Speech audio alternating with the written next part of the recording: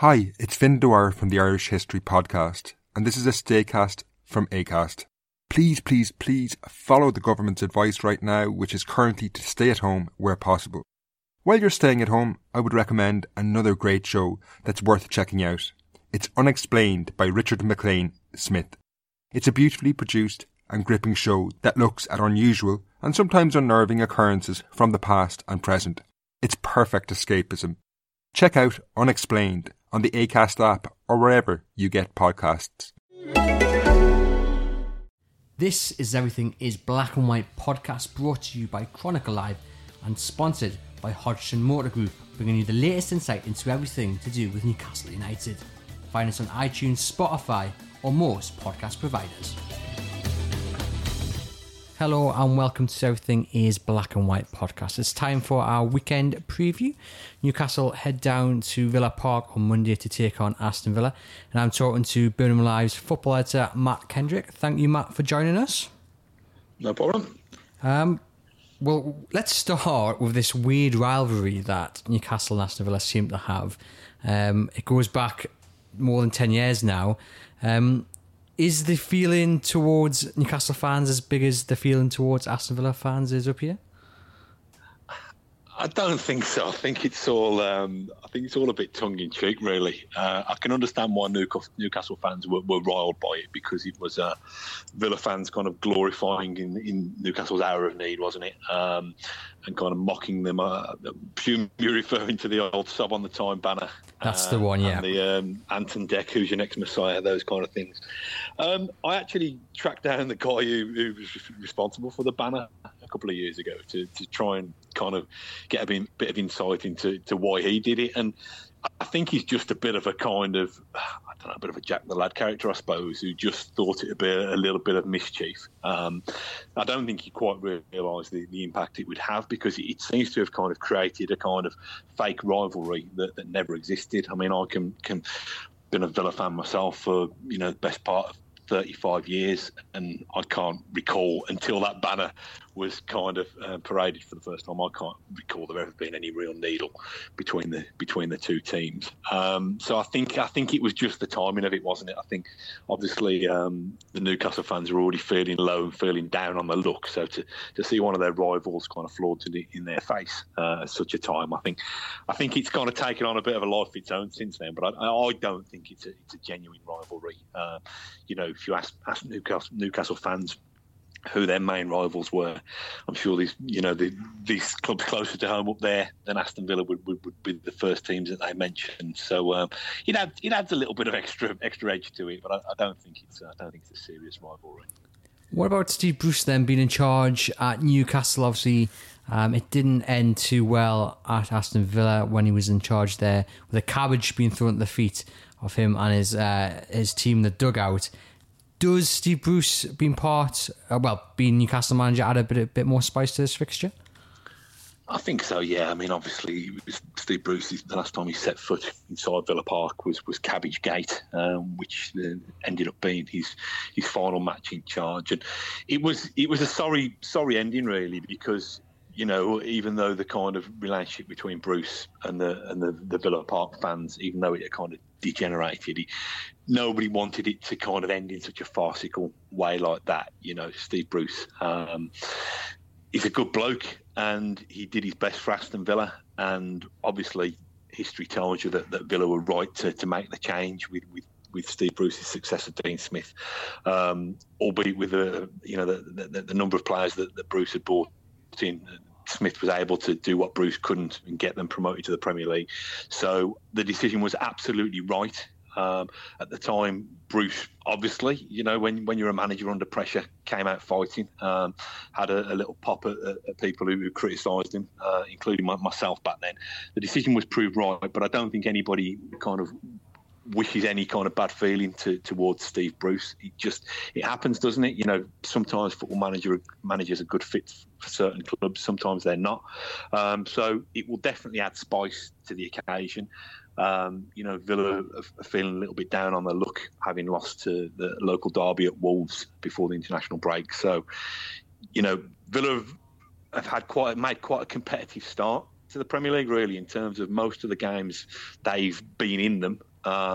They've thrown away leads against Arsenal, against Tottenham and against Liverpool. Probably the Wolves game was the first time that they didn't really turn up, or they certainly didn't turn up for the first half. So I think as much as the Bruce factor is going to be a massive one, I think for Villa fans it's about getting 3 points on the board, really, and trying to kind of put a bit of distance between themselves and the relegation zone. How do you think Bruce will be welcomed at Villa Park? Will it be boos, or will it be, it's just another manager returning to the ground? I think it'll be more than just another manager. I don't think it'll be pelted with sprouts or carrots or anything like that. I think there might be a kind of ripple of pantomime boos, but I think the general feeling would be, okay, it didn't end well. But equally, Villa have picked himself back off the floor and got in the Premier League. Bruce has picked himself back up off the floor and got himself in the Premier League. So, like I said, I think it'd be a mixture. There'll be a couple of pantomime boos and jeers, but I think there'll also be a kind of healthy ripple of applause as well. Let's see what the reaction's like at the end of the game. I suppose that depends how the result goes. It does indeed. I'm going to ask you for Aston Villa's star man now, the one man that Newcastle really need to keep quiet. And if you answer how I think you might, we'll lead into my next question. If you don't, I'll ask that later on in the show. But for you, Matt, who is the key man Newcastle need to keep quiet? I think you're probably going to expect me to say Jack Grealish. Now, he has been the talisman for the last couple of seasons. Certainly the impact that he made when he came back from injury. The back end of last season, Villa went on a record 10-game winning run, and that was the catalyst for them to get promotion back to the Premier League. For me, as important a player as Jack Grealish is, Villa have got to learn to find a way to play without him. And I think during the Liverpool game, when Grealish was missing, they still produced a hell of a performance. Now, I know they lost the game in the closing stages, but John McGinn, to me, is such a crucial player for Aston Villa, particularly at home, because, Villa have welcomed being back in the Premier League. They've sold out the ground every week. The atmosphere has generally been good.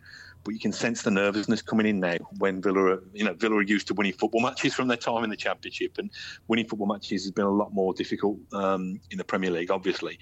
So it takes somebody like McGinn sometimes when the atmosphere is a bit nervy or when the game gets a little bit scrappy to kind of give Villa that home advantage. McGinn's the type of player who kind of, he doesn't chase lost causes for the sake of chasing lost causes because he thinks it'll make him look good.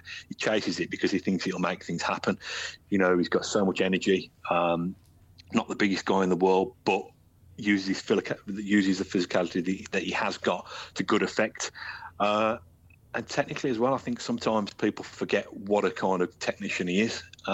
So I think, if Villa can get a positive fitness update on Grealish and get him and McGinn in the team on Monday evening, then I think that probably edges the game in Villa's favour. Without Grealish in the team, there's an extra onus on McGinn to be the one who kind of provides the heartbeat of Villa and who lifts the fans. I was actually going to say McGinn because my next point was that Steve Bruce brought him to the club from Hibernian at a time when Villa were really struggling financially, and what a buy it's turned out to be.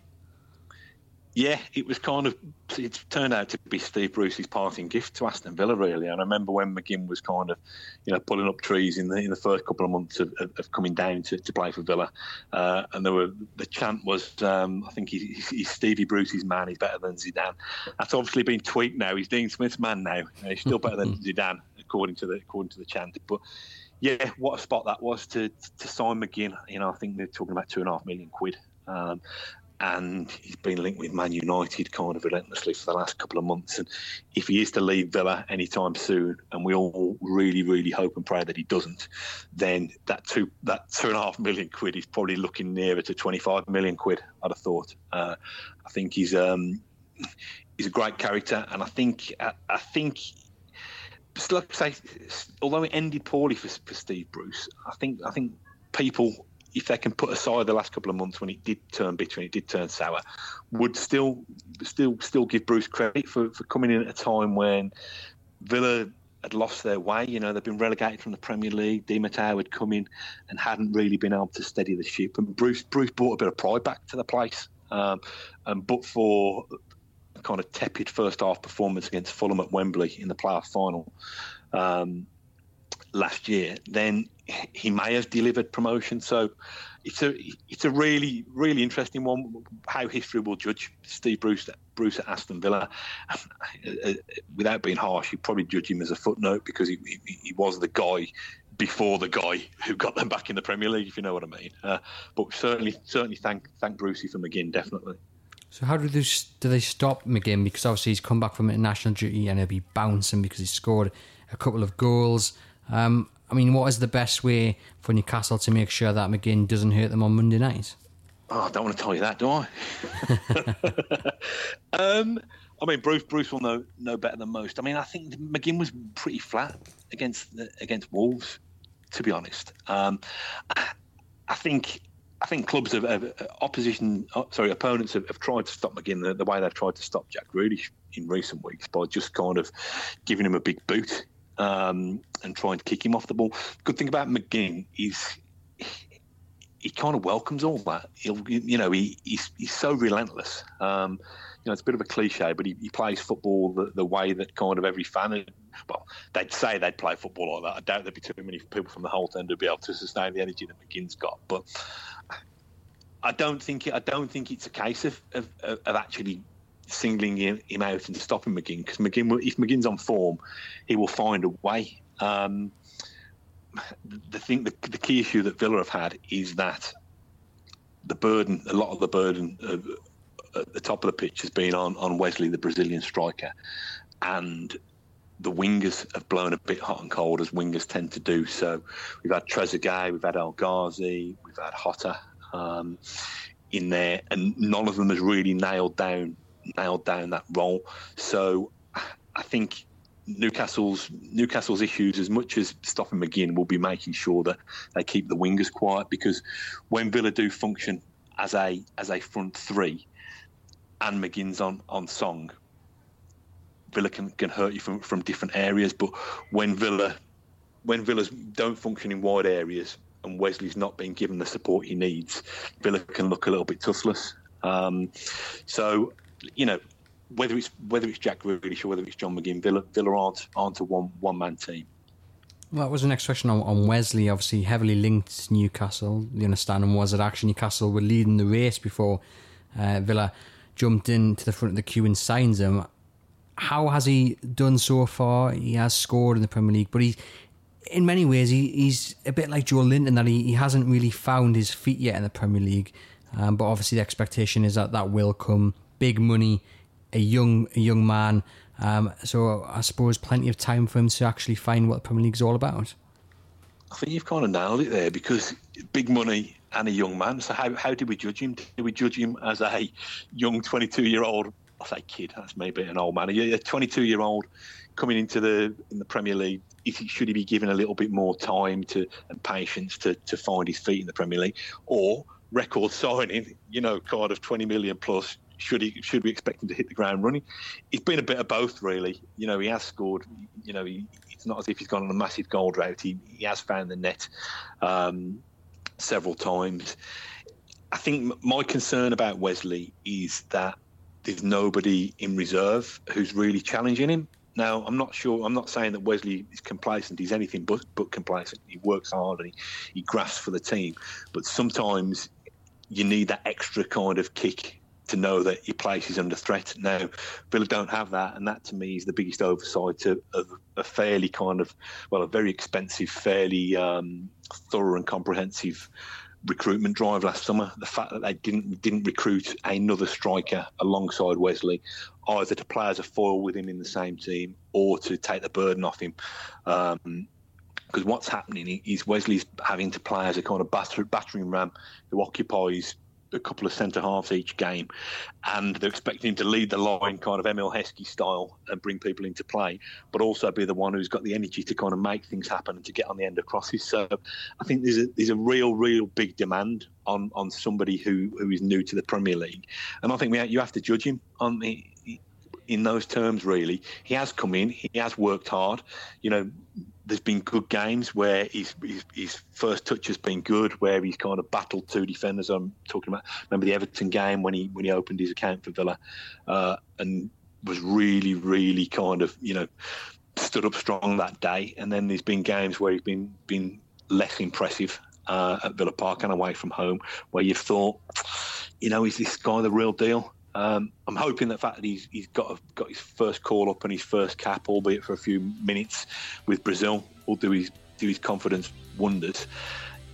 I don't know. I mean, if Wesley goes on and scores 12 goals for Aston Villa this season, and those 12 goals keep them in the Premier League, then it represents good business, and I wouldn't rule that out, to be honest. We hope you've enjoyed this episode so far. It's sponsored by Hodgson Motor Group, the North East's #1 family-owned Toyota, Mazda and Suzuki dealership group.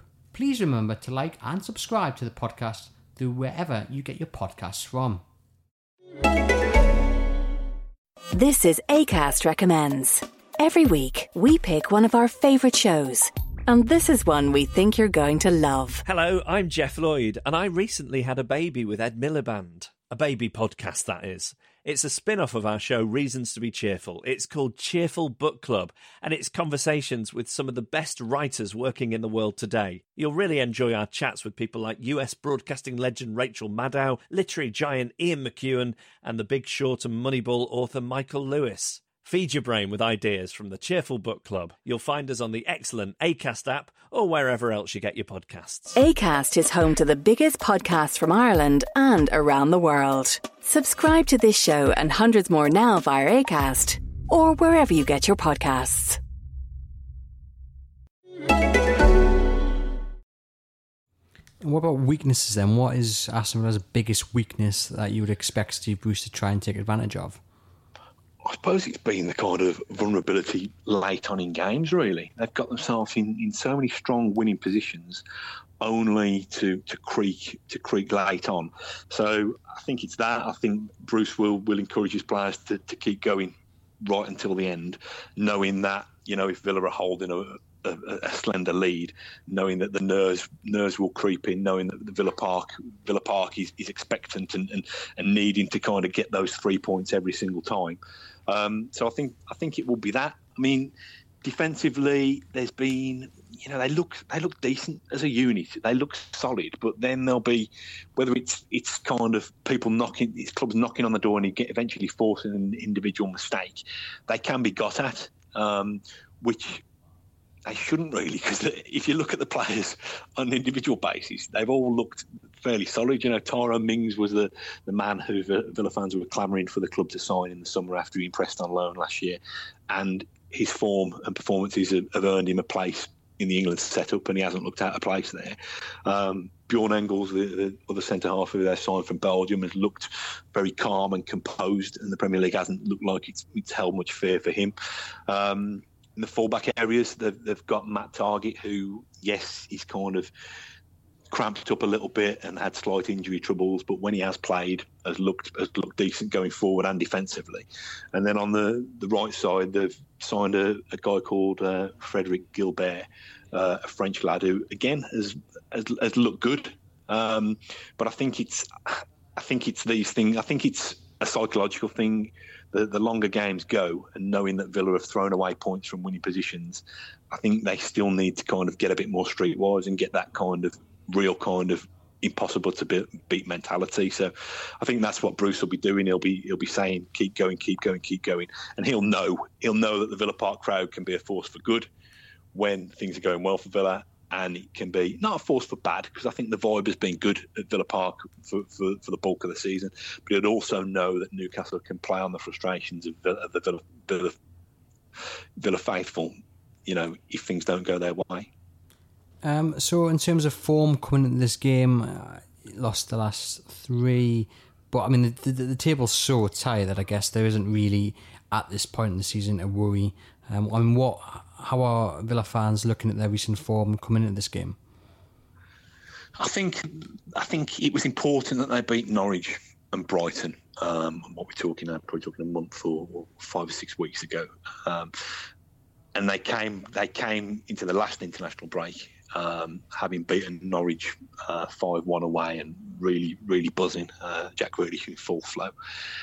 I think, listen, you don't class any game as a free hit because you want to try and take as many points as you can. But I think Man City away and Liverpool at home, it was always going to be a bonus if they took anything out of it, out of those games. The fact that they were beating Liverpool with 5 minutes left made that one a particularly tough defeat to swallow. I think the Wolves' performance worried Villa fans, to be honest, because it was flat, and they haven't seen a flat performance from a Dean Smith team, from a Dean Smith Villa team. They haven't seen many at all. So there was mitigation there because they had lost Bjorn Engels to injury. Jack Grealish's injury was more severe than first feared. Tom Heaton had suffered an injury in training a couple of days into the game, and then Matt Targett was injured during the game, and Jed Steer was injured during the game. So there were mitigating factors, but equally this again exposes whether Villa have got enough strength in depth. I think that's Villa's biggest fear. They know that their 11 that they can get on the field, if they were to get their first choice 11 on the field every week, they'd have a good chance of being competitive in each and every game. But when you scratch beneath the surface, are those replacements of a good enough level? And I suppose that's the concern for Villa. I still think the morale is good. I still think within Bodymoor Heath, the training base, and if you went into the High Street in Birmingham City Centre and asked most Villa fans, I'd think that most of us would be confident that Villa would have enough in the tank to stay in the Premier League. But just, any kind of delusions they had of finishing halfway up the Premier League, I think that might be too much of an ask at the first year of asking. So you've mentioned a couple of names there that I know suffered a few injury problems in the last few weeks. Can you just give our listeners an update on Aston Villa's injury news? Well, we're waiting to speak to Dean Smith at his press conference at the time of asking. Mind you, having said that, Villa are very guarded with giving news away anyway. Jack Grealish is supposed to be 50-50 for the last 3 weeks, and we haven't seen him. So, we know that he has been back in training. So we're hoping that the international break has come at the right time for him. If he's fit, I should imagine he'll be involved from the start, especially because the Wolves' performance was flat. So Dean Smith will want his talisman on the pitch. This is the roundabout way we get our injury news. Orjan Nyland, who's the third choice goalkeeper, he's given an interview in Norway suggesting that Tom Heaton could be out for another couple of weeks. So we'll have to take his word on it unless Dean Smith tells us differently when we speak to him at the presser. Matt Targett should be fine. He suffered a bit of concussion against Wolves, so we hear that he should be back. Just trying to think who else. Jed Steer suffered quite really unlucky. Actually, suffered an injury within 5 minutes of playing against Wolves, so he's out of action. Other than that, I think, unless I'm forgetting anybody, I think they're in reasonable shape. I think Hotter's back after a minor groin operation, so he should be available for selection. Yeah, they're not in too bad shape. It's Grealish the one. That's the one that the Villa fans have got the prayer mat out for, because they know that not only when Jack Grealish plays do they have a really talented kid on the pitch, but Jack Grealish on the pitch raises the performance level of those around him, and almost kind of when there's 2 or 3 defenders occupied by Jack Grealish, it creates space for the likes of McGinn, for the likes of some of the wide players as well. So, what about the view then of Newcastle from Villa fans? I know we've covered this fake rivalry at the start of the show, but what is the view, first of all, about this game? Is this a game that Aston Villa fans think, right, we should be beating teams like Newcastle, we should be waking up on Tuesday morning with all 3 points? I was speaking to my daughter's one of my daughter's teachers today on the school run, who's a big Villa fan, and he was kind of talking about Newcastle, and he was saying, we've got to win it, but every Villa fan I speak to thinks we're going to lose it. I think there's a kind of a natural born pessimism, whether that's born out of being a Villa fan or whether that's been born out of the Brummie psyche, I'm not sure. But listen, with respect to Newcastle, I think Villa fans think that they're probably in the same league within a league as Villa, if you know what I mean. Yeah. So they should be, you'd expect playing at Villa Park, Villa having the home advantage, Villa to edge that one.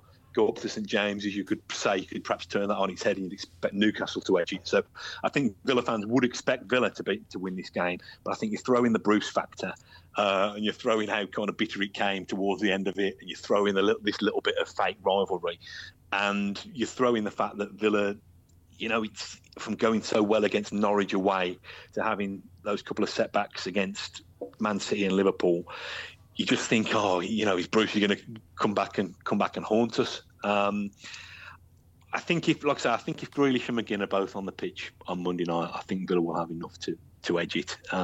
If Grealish isn't there, the rest of the Villa players got to step up. They can't be a one-man team. They can't rely on one guy, especially one guy who, no matter how gifted he is. History's told us in the last couple of seasons that Jack Grealish misses 6 to 8 weeks of the season with various injuries. So Villa have got to find a way of not just beating Newcastle, but beating other clubs without Jack Grealish in the team. So in terms of Newcastle United and what you've seen, who is the star man that stands out for you, the one man that Dean Smith's side have got to keep quiet? It's a really interesting one, that is, because... just trying to. I mean, I like the guy up front, Joelinton. Have I pronounced that right? You have, yeah. Thank God for that. I think it's a bit like Wesley in terms of it's only a matter of time before it starts to happen, and I just hope that Monday night is not the time that it starts to happen. I mean, you obviously see Newcastle regularly week in, week out. I mean, am I being too kind to him? Is he on the verge of something there? Would you consider him a danger man for Aston Villa? In terms of firing on goal, no. I think Alan St-Maximin's probably the one that will terrorise the defence on Monday. He's done it for the last few games. His speed, his trickery, his ball control is fantastic. I actually think Almiron's got more chance of scoring than Joelinton, just for various reasons. But I mean, if I was going to pick one man, it would be Alan St-Maximin as the man who kind of is the game changer, and it'd be interesting to see how the Villa defence can handle his pace and his skill and his trickery, because the past few teams Newcastle have played, they've just not been able to do it. Yeah, it's interesting because Bruce somehow seems to have kind of, I remember, was it I don't know, a month ago or six weeks ago, and there was what was the story, Andrew, about there's some tactical confusion, wasn't there, about him playing a kind of midfielder at left back or something? What happened there? This is the first game of the season, and Jetta Williams had just signed, had come on, and there was a bit of confusion between Bruce and between Williams, and then Williams ended up in the wrong position. He was then switched over, and then Arsenal got the only goal of the game. But I think that was probably more to do with a new manager, a new player, and Bruce is kind of ironed out the issues, especially the issues that arose after that Leicester City defeat, which was an embarrassing performance and an embarrassing result. And Newcastle come in this game, looking for their third win on the bounce. I think that's what. I mean, I think that's a sign of Bruce's durability, to be honest, because obviously he's gone up there in really, really kind of difficult circumstances. Who would have wanted to follow Rafa in there? But he believes in himself, and I think that at Villa it came out in a stubbornness towards the end, because 40,000 Villa fans could see that it wasn't working, and Bruce was thinking, well, it's worked for me. I know what I'm doing. I'm an experienced football manager. But I think fair play to him for having the kind of the personality and the shoulders to take on that challenge. And like you've just said, the kind of the form that they're in now suggests that he's kind of winning the PR war up there. A little bit. I think he always said it was always going to be based on results, and it was important to follow up the West Ham win with a win against Bournemouth. And again, I think you've mentioned previously there that there's this league within a league. Newcastle failed to beat Brighton, they failed to beat Watford at home, who are, I would say, in that league within a league. But they did manage to beat Bournemouth, so now they've got to beat Villa and make sure that they are beating these sides who come, February, March, are going to be the sides scrapping for their lives, I would think. Yeah, I think it's quite finely poised, to be honest. I think there's a fascinating kind of subplot to it all. It is pantomime behind the scenes, you know. Villa need to win the match to give themselves, you know, a bit of momentum going into the Christmas period. You know, Newcastle, obviously Bruce needs to win the match to continue the momentum that he's built and to try and win over the St James's Park fans. But you know, I think, I don't think, I've not spoken to the Sob on the Time banner man, but I don't think he'll be delivering another. I think it's too finely poised. I don't think we can do with kind of Riley and Newcastle up. I think we just need to kind of keep things on a level and just hope that our quality players outperform your quality players, I think. Well, finally, I always ask our guests for a score prediction. So, Matt, it's your turn. How do you think the game will finish on Monday? Let's go for a really squeaky, really nervy 2-1. Let's go. Villa going 2-0 up and give him, you know, the whole time giving Bruce a bit of stick, and then Newcastle kind of pulling one back in the last kind of 15 or 20, and then it being a little bit tense. Let's hope I'm right. So that was the view there from the Midlands from Matt Kendrick of Birmingham Live. It was Steve Bruce's press conference today, a day earlier than usual. And just a quick update on injury news. Jamal Lascelles, as we already know, is out. He actually fractured his leg against Bournemouth, which sounds bad, but Steve Bruce admitted that actually he thought it was potentially going to be a lot worse. He thought it was going to be ligament damage. So the fracture is seen as the best of a bad bunch of options that could have happened.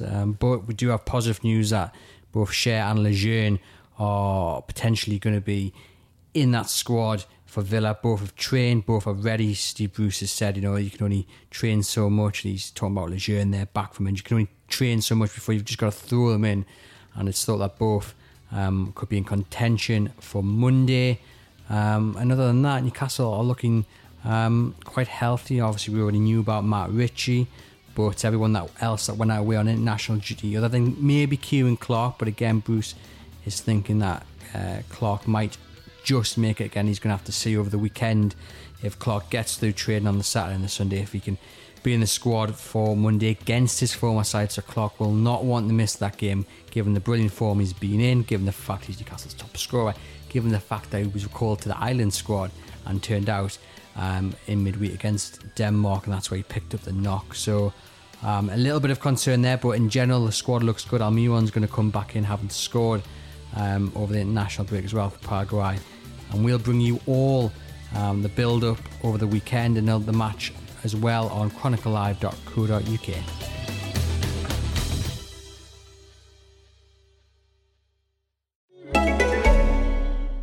This is Acast Recommends. Every week, we pick one of our favourite shows. And this is one we think you're going to love. Hello, I'm Jeff Lloyd, and I recently had a baby with Ed Miliband. A baby podcast, that is. It's a spin-off of our show Reasons to be Cheerful. It's called Cheerful Book Club, and it's conversations with some of the best writers working in the world today. You'll really enjoy our chats with people like US broadcasting legend Rachel Maddow, literary giant Ian McEwan, and The Big Short and Moneyball author Michael Lewis. Feed your brain with ideas from the Cheerful Book Club. You'll find us on the excellent Acast app or wherever else you get your podcasts. Acast is home to the biggest podcasts from Ireland and around the world. Subscribe to this show and hundreds more now via Acast or wherever you get your podcasts.